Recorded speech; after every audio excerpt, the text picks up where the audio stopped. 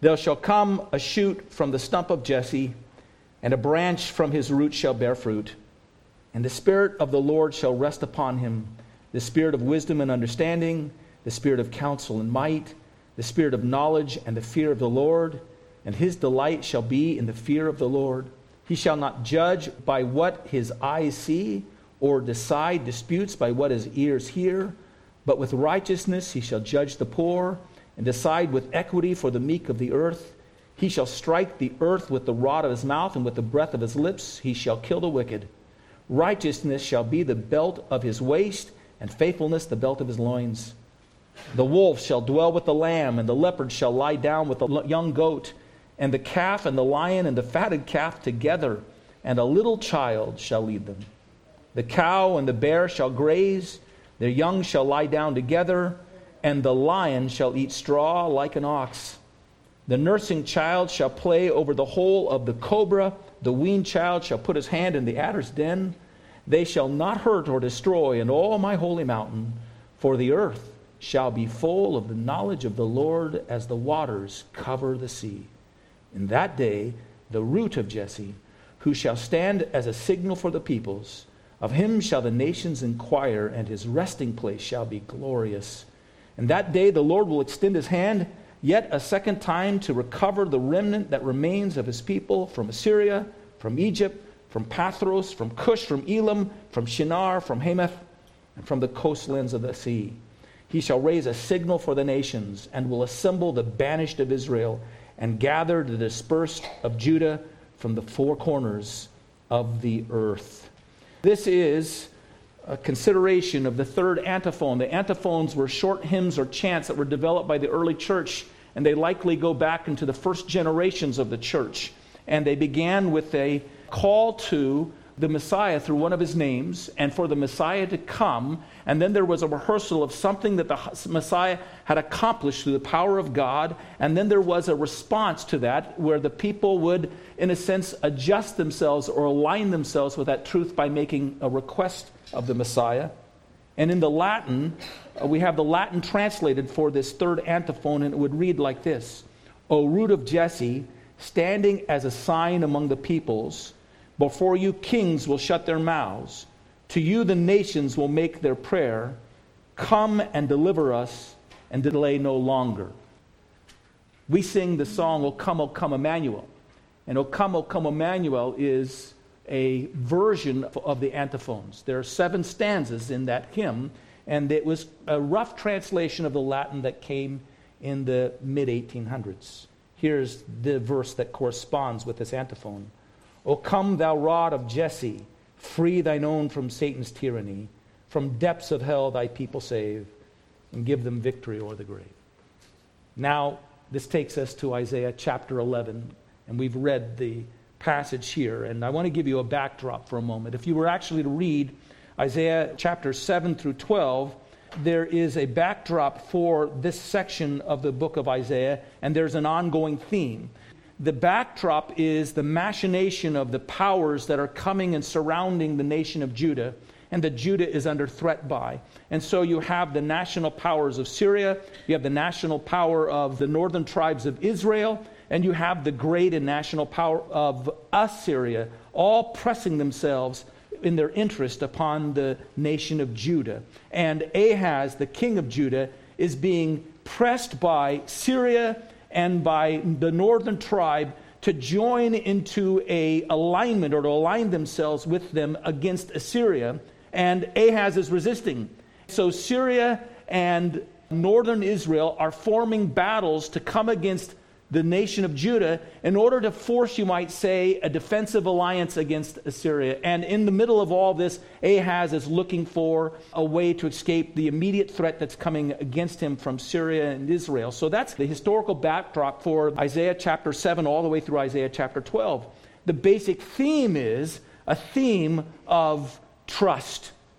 God is calling for the nation of Judah to put their complete trust in him, and to not put their trust and hope in the current situation, and not to put their trust and hope in any kind of earthly alliance and any kind of earthly power. So God actually sends Isaiah to go to Ahaz and tell Ahaz that he should not fear Syria or northern Israel, that they won't prevail against Judah, that God will himself protect the nation. And God actually tells in chapter 7 of Isaiah, God actually through Isaiah tells Ahaz to ask of him any sign that he wants. And God will fulfill that sign as a demonstration that he can trust completely in what God will provide in God's protection over his nation.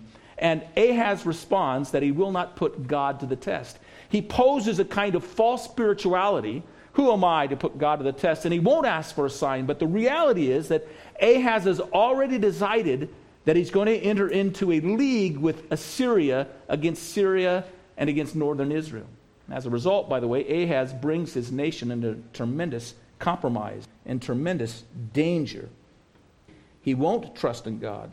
He won't rest in God.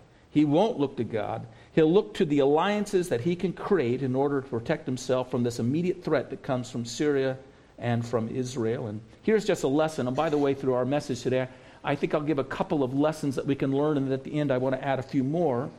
But the lesson here is that if you place your hope and trust in a worldly power as an answer to the threats that you feel in your life, if you put your hope and trust in other things, in earthly things, as the answer for the threats that you feel in your life, you may be making a covenant with the very thing that will be the greatest threat to you of all.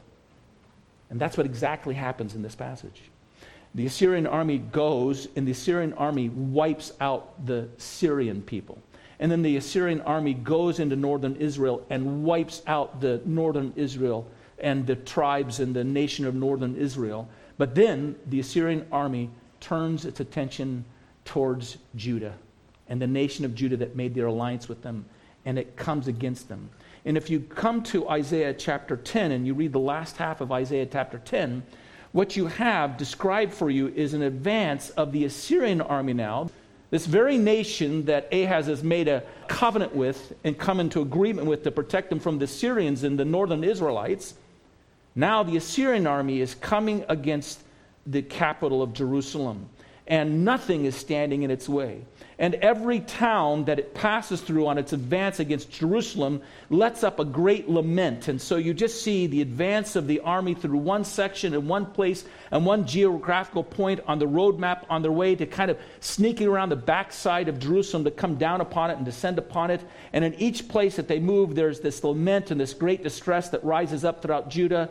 The final verse before the last two verses of chapter 10, this great nation now comes poised to attack Jerusalem and destroy it. Jerusalem's destruction at this point in time is inevitable. But Assyria's assault against Jerusalem fails. It doesn't succeed. The angel of the Lord goes out among the Assyrian camp, and we're told that overnight over 185,000 of the Syrian army are destroyed. You can read about that in Isaiah chapter 37, verse 36, where it describes the destruction, basically the total destruction of this destroying army in a night, over a night, by the force of the angel of the Lord. Actually, Isaiah prophesies about this in Isaiah chapter 10, in those last two verses of Isaiah chapter 10. Isaiah describes the advance of this army all the way up to the edge of Jerusalem, and it's almost as if everything is pent up for this great release of the hordes of the Syrian army upon Jerusalem. And we pause for a moment, and then after we pause, Isaiah introduces the arrival of the majestic one who comes to this Assyrian army, which is amassed like a mighty force of cedars in Lebanon against the city, ready to descend upon the city of Jerusalem. And then the majestic one comes and cuts down all of the cedars of Lebanon, cuts down this massive army like trees that are just hewn down to the stump. And then what happens for us is we're called to look upon this field of stumps, this mighty forest of the Assyrian army that's been cut down to the ground. And that's how chapter 10 ends. And then chapter 11 begins, and this is where we find ourselves. With axe still in hand, you might say, God directs our attention to another stump. From this whole army of Assyria that has been cut down to nothing, God turns our attention from the field of stumps to just one stump. It's called the stump of Jesse. This is the family of King David. Jesse was David's father. The house of David had been unfaithful to God. Ahaz had been unfaithful to God. The kings of Judah had failed over and over and over again, and they had chose earthly alliances and earthly means of maintaining their power and earthly means of striving after what they thought were God's promises for them. And God deals with them because of their poor choices. They choose to trust in these earthly powers and these worldly solutions rather than trusting in God. And as a result, they too are cut down to a stump.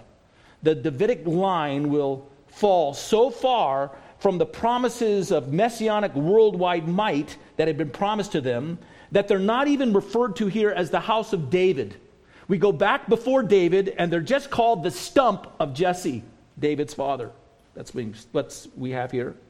This is the house of David cut down to that time before David even is brought forward and before his family rises to power. Nothing is left of it but a stump, Jesse's stump, but also a promise from God. A promise from God. Out of that stump rises this single slip. This small twig or branch grows out of the stump, and it grows to the point of bearing fruit. And now Isaiah gives us a vision of the Messiah King emerging in this place. And actually there's another theme. As you have this theme of these great powers, you also have interjected throughout these passages that I give you from Isaiah chapter 7 all the way through the passages we're reading today. Isaiah begins to introduce the theme of a child and the voice and the presence of a child. And so when he approaches Ahaz to ask that he give him any kind of sign, and Ahaz will not ask for a sign. He says he won't test the Lord. Isaiah said, you will receive a sign. The virgin shall conceive and give birth to a child. And a child is going to be born to them that will be a sign of that God's promises are true. And then in verse 9, that child is reintroduced again, and the child would be called Emmanuel, which means God with us. And then in chapter 9, that child is introduced to us again, and there we read, for unto us a child is born, and unto us a son is given. Again, it's a wonderful prophecy of this child that is being presented to us. And here in chapter 11, the child is given to us or presented to us again, but now it's presented as a little slip rising out of a stump, a little twig, a little branch. And later we read about the child as a little child shall lead them. There is something what's being presented to us. There's this contrast that's being built up against the powers and machinations of the world, against kings and against war-hardened armies and against their aggressions. There is this picture of what men have trusted in and rested in, and in contrast to it, God gives and offers a naive little child that's rising up, this tender image that's the expression of what God will give for their security and for their protection and for their salvation. And these contrasts are being made for us. This is what we're seeing being formed here. And now we have a description of this child that comes to us. And let's look at this passage now, just with our eyes on chapter 11. In verse 2, what we see is the equipment of his rule, the equipment of the rule of this little branch. He's equipped with the Spirit of God. There was this understanding in the Hebrew writing that God's Spirit was revealed in a sevenfold way. You might remember that the candelabra in the holy place represented the Holy Spirit, and it had 7 candles burning from it. And here we have 7 mentions of the Spirit of God. First is just the Spirit of Jehovah, it said, will come. And then you have a spirit of wisdom and a spirit of knowledge. You have a spirit of counsel and might. You have a spirit of knowledge of Yahweh and the fear of Yahweh. These are all mentioned. Let's look at them very quickly. The spirit of wisdom is the spirit of understanding how all things in nature work. How all things in nature work. The practical way in which they work and express themselves.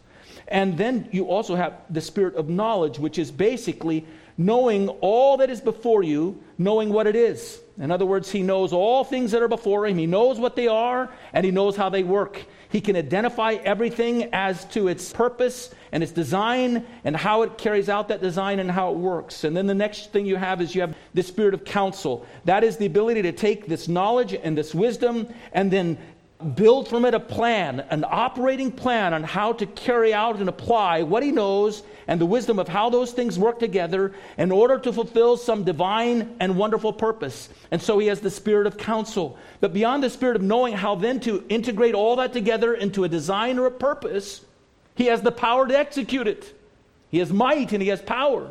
And then you find out what's the motivation behind this wisdom and this knowledge and this ability to synthesize it into a plan and this power to exercise it. What motivates it is this binding relationship with God. It's a knowledge, it's a deep knowing of Yahweh and who He is. It's a deep, loving, abiding relationship with Him. It's the Spirit. This interplay of the Messiah with Yahweh who sent Him. And finally, there is in this deep knowledge and this deep love of Yahweh, there is also in it a great and powerful spirit of holy reverence or fear. So that all that He does is done out of His love and done out of His reverence to apply His wisdom and knowledge to the right plan and the right strategy and to implement it by the right power, the power of the Spirit. This has all been infused in Him by the Spirit of God. That's His equipment. Now let's look at the second thing, and it's the conduct of His rule. And what we see here in verses 3 through 5 is that He rules in righteousness. Verse 5 is actually the key to understanding verses 3 and 4. Righteousness shall be the belt of His waist, and faithfulness the belt of His loins. How is that righteous rule expressed? Well, the first thing we see here in verse 3 is that He delights in, it says He delights in the reverence or fear of the Lord. That is, that He's capable of recognizing those who are motivated themselves by the same knowledge of God and this love of God and this reverence for God. He's not fooled by people who share some kind of fawning interest in the same things you're interested in. You know, people can scope out what you're interested in, what your sensitivities are, and then they can sell themselves to you by appealing to your sensitivities and your interest, and they can fool you by using those things to manipulate you. But He knows the difference between those who fawn interest and those who pretend reverence and interest in the things that you're interested in, the things that you are the value systems in your life, you see, and those who really hold to them. In this case, He can tell those who fawn or pretend to reverence and interest in God, and the person whose heart is true to Him and truly reverences and fears Him. And it's that person He delights in. That sparks a response in him. He identifies, and so he's able to find those who can work with him in executing His will and His purposes as He comes to reign. And then as He carries out this righteous rule, this recognition of who it is there are those that He can trust and whom He delights in, it influences the rule in such a way that He cares for those who are most needy. He cares for those who are downtrodden. He lifts those who have been denied access because of the manipulation of others. The very people who have feigned an interest and have pretended to come and care for the poor and have used these different strategies in order to sequester and manipulate people to their own political ends and their own powerful ends. He's able to recognize it. He's going to bring His judgments against them. It says He'll judge the wicked, and He'll bring to those poor that have been pawns, you might say, of people's power plays. He'll bring to them an expression of righteousness that truly cares for their needs and meets them, while at the same time He brings harsh judgment of those who have grown fat off the misfortunes of others. It says at the very end, His very words that will come out in judgment. His words are able to shatter in pieces the false narratives of those who sought manipulation and control. Shatters them as He reigns in righteousness. Here's the third thing. It's this. It's the product of His rule. It says here that restores all the earth, all of animal life to a state of abundant peace. Let's read verses 6 through 9 again. The wolf shall dwell with the lamb. The leopard shall lie down with the young goat. The calf and the lion and the fatted calf together, and a little child shall lead them. The cow and the bear shall graze. Their young shall lie down together. The lion shall eat straw like the ox. The nursing child shall play in the hole of the cobra. You imagine what an alarm it would be now if you saw a child doing that? The nursing child shall play in the hole of the cobra. The weaned child shall put his hand in the adder's den. They shall not hurt or destroy in all my holy mountain, for the earth shall be full of the knowledge of the Lord as the waters cover the sea. What's the cause of this wonderful outcome that will be realized? Well, it's found in that last verse we read, verse 9. It's the fact that God, the knowledge of God, is brought forward upon the earth like a great inundating flood. It's when this knowledge of God is bowed to and not suppressed but confessed that healing comes to the world's dis-ease, and the world is brought back into this state, this Edenic state. The mystics took this description that we just read, and they felt that it was to be spiritualized, to be an expression of spiritual life that we're to realize ourselves. And so they didn't take it literally. And then the modernists took that passage and said, well, let's take it literally, but let's just say it's this fanciful dream of idealistic individuals. But when we look at this passage, it's not to be symbolized. It's not simply to be spiritualized. We should take it literally. It's a literal promise from God. Delitzsch writes that this promise from God, its realization is to be expected on this side of the boundary between time and eternity. Delitzsch turns our attention to look at, he's a commentator, he turns our attention to Romans 8, verses 19 through 22. So go there for a second. Because Paul speaks to the same thing. How that in time, in the creative order that God has made, this creation, as it is now, is longing for a day of redemption. A day that's just been described for us here in Isaiah chapter 11. The product of the righteous rule of the one who is equipped with the Spirit of God, the Messiah that rises up from the stump of Jesse. Here in Romans 8, verses 19 through 22, we read this. For the earnest expectation of the creation eagerly waits for the revealing of the sons of God. For the creation was subject to futility, not willing, but because of him who subjected it in hope. Because the creation itself also will be delivered from the bondage of corruption into the glorious liberty of the children of God. For we know that the whole creation groans and labors with birth pangs together until now.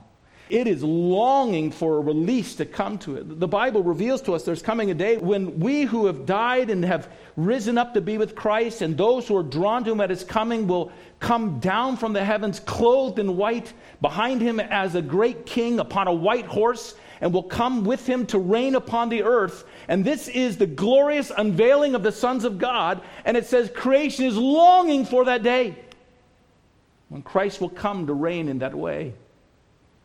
When he comes, he'll come to bring to earth the inundation of the knowledge of God and the experience of the knowledge of God that will flow from one end of the earth to the other. And what we can say about this is that the knowledge of God, fully known and fully experienced throughout the world, will bring to an end the violent antagonisms of creation. There is at this moment in time a rule or a reign that's taking place in creatures from the greatest to the least. A fierce conflict and bloodthirstiness that is most savage, and it happens throughout the creative order. But when the Son of David enters into the possession of his royal inheritance and he comes to rule, there will be the peace of paradise descending over all of creation. And all the different popular legends of a golden age that's to be realized and to come will be fulfilled. And that's what Isaiah is prophesying. That moment when all of the aggression of creation will be wiped away before the knowledge and the experience of the presence of God. The hostilities that mar the human race will vanish from every part of creation. Here's another application for us. There is, to some extent, ways in which we can find peace on earth today now. What it is we figure out that life is better when we don't fight with one another. We figure out that, there are advantages to be gained if every one of us can own a McDonald's and have enough money to go buy a hamburger and some French fries. There was until recently. Things have changed in the last 5 years. There was a book that was written that was proving the case that wherever you had a McDonald's in a country, you didn't have wars. They decided we like McDonald's better than we like battles and wars. And so, that's kind of gone by the wayside, but it held up for a couple of decades, right? Get a McDonald's into a country. Get them rich enough. Get people to realize that there is some enlightened self-interest, some form of capitalism, and if they just will see that, there will be a certain measure of peace that will be realized in the world. It seemed to work for a while. It doesn't seem to be working so much now. The wheels of that kind of peace are beginning to wobble. Enlightened self-interest will only go so far in creating peace. True peace only comes as God is known and to the extent that God is known. You know him. You know him deeply. He begins to create and author in your life peace. The world knows him, and knows him deeply, he will flood the earth with peace. He will drive back every expression of hostility. It won't come through enlightened self-interest. It will come through the enlightenment of God's very presence. Now, we're the people of God. We're the ones who profess to know God and have a relationship with God. And as such, we should be people who manifest above everything else peace. Peace with one another, peace before God, peace in the midst of circumstances that are discouraging and threatening. And we, among all people, should be able to walk among wolves and lions and serpents with a great sense of peace. Let's look at the fourth thing here. We have the all-encompassing participation of his reign. We see this in verses 10 through 12. He gathers the nation to himself. He lifts himself as a sign to the nations, and the nations are gathered to him. And he draws to himself as well the scattered remnant of Israel that are throughout the world. And this will ultimately be fulfilled at the end of the age. But even now, he is drawing people to himself from every tongue and every tribe. And then when he comes to rule, all the nations will come to him to rest in him and find their glory in him. What I want you to see here is in verse 10, the branch of Jesse that we were introduced to in verse 1. There it's a twig. There it's just a slip. There it's just a small little branch that's rising up out of a stump to bear fruit. But now, here in verse 10, this branch of Jesse is referred to again, but now it's referred to as the root of Jesse. You see this? In that day, the root of Jesse, who shall stand as a signal for the peoples, of him the nations shall inquire, and his resting place shall be glorious. This is the Messiah who rises up out of the stump of Jesse as a twig or a branch, and yet from this Messiah, Jesse rises. Out of the Messiah, Jesse has risen as the tree. What does it mean? The Messiah was before Jesse. The Messiah was before the stump.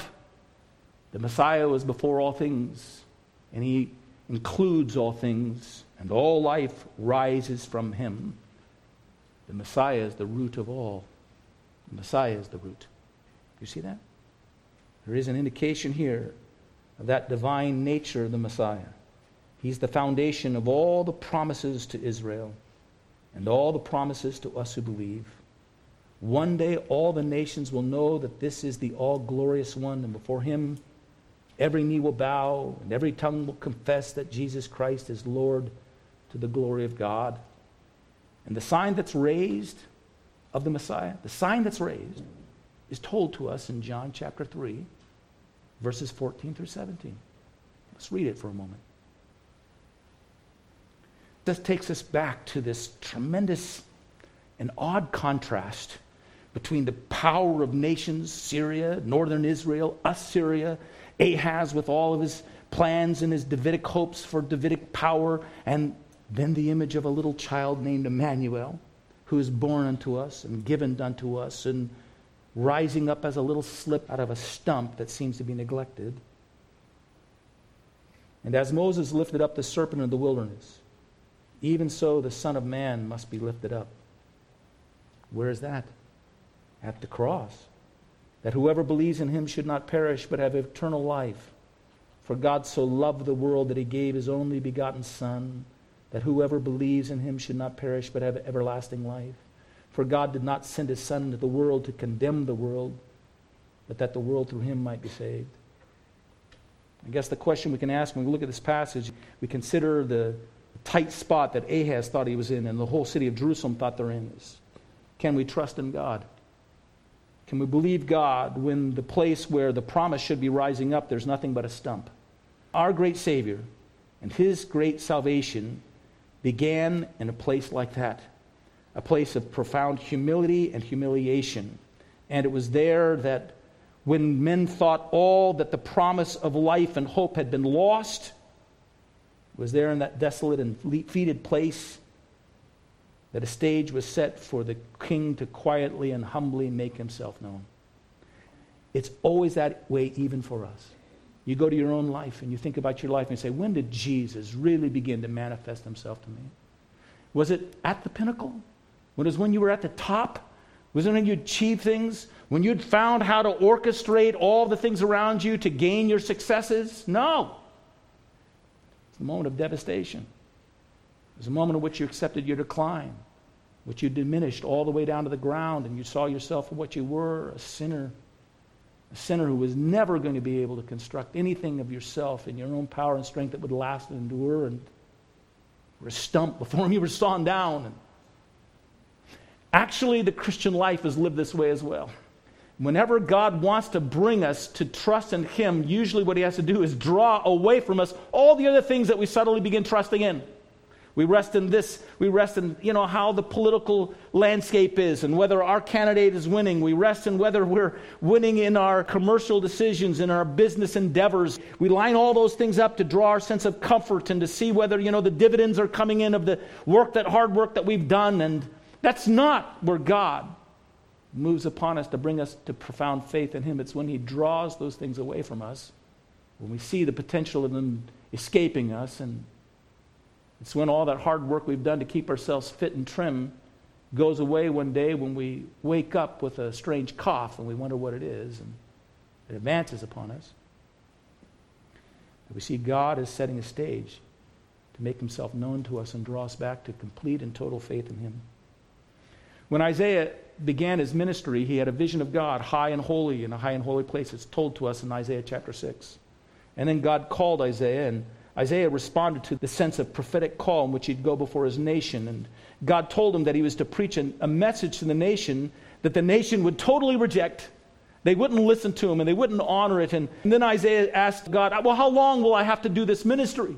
How long will I preach a message that no one will receive? And God's response to Isaiah at that time is, until the cities lie in waste without inhabitant, and houses without people, and the land is a desolate waste, and the Lord removes the people far away, and the forsaken places are many throughout the land. And then God tells him that even if 1/10 of the people come back into the land to inhabit the land again, they'll be like a tree that's been cut down like a stump, and then fire has gone over it and burned it.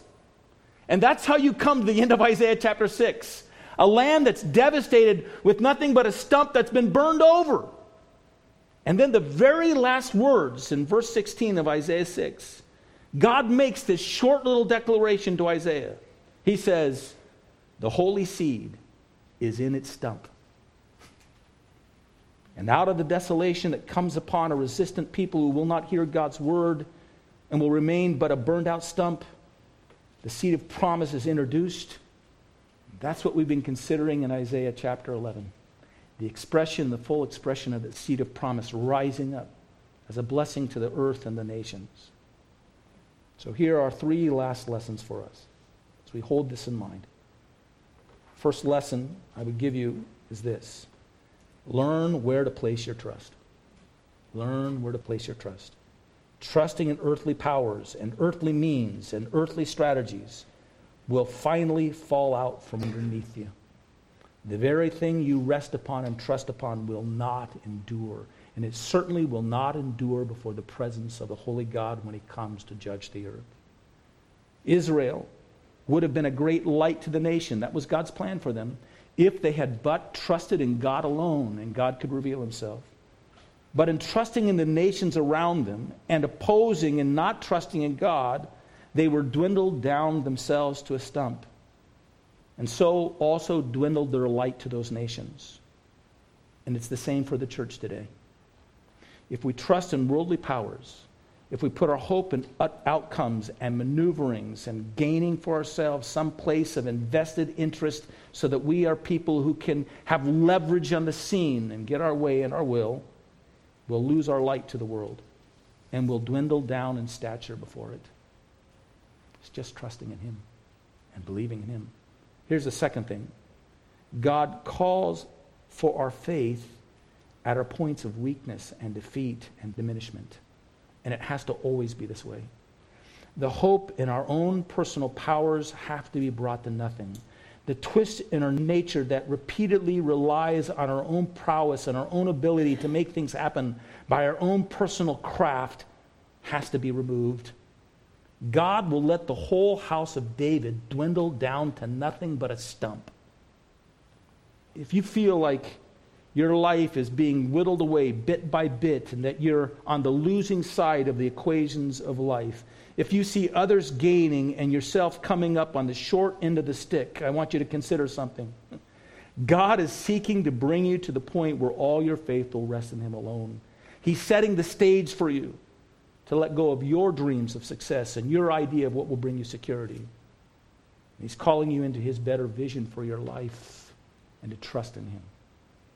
Here's the last thing I would just say. It's this. I think this is very important. We are not utilitarians. We Christians are not utilitarians. We don't believe in things because they benefit us always immediately or they always bring us success. You ask the Christians who are dying at martyrs in different parts of the world today and are seeing the destruction that's falling upon them, whether they believe because it works out well for them. It's the formula for them being successful in life and getting what they need.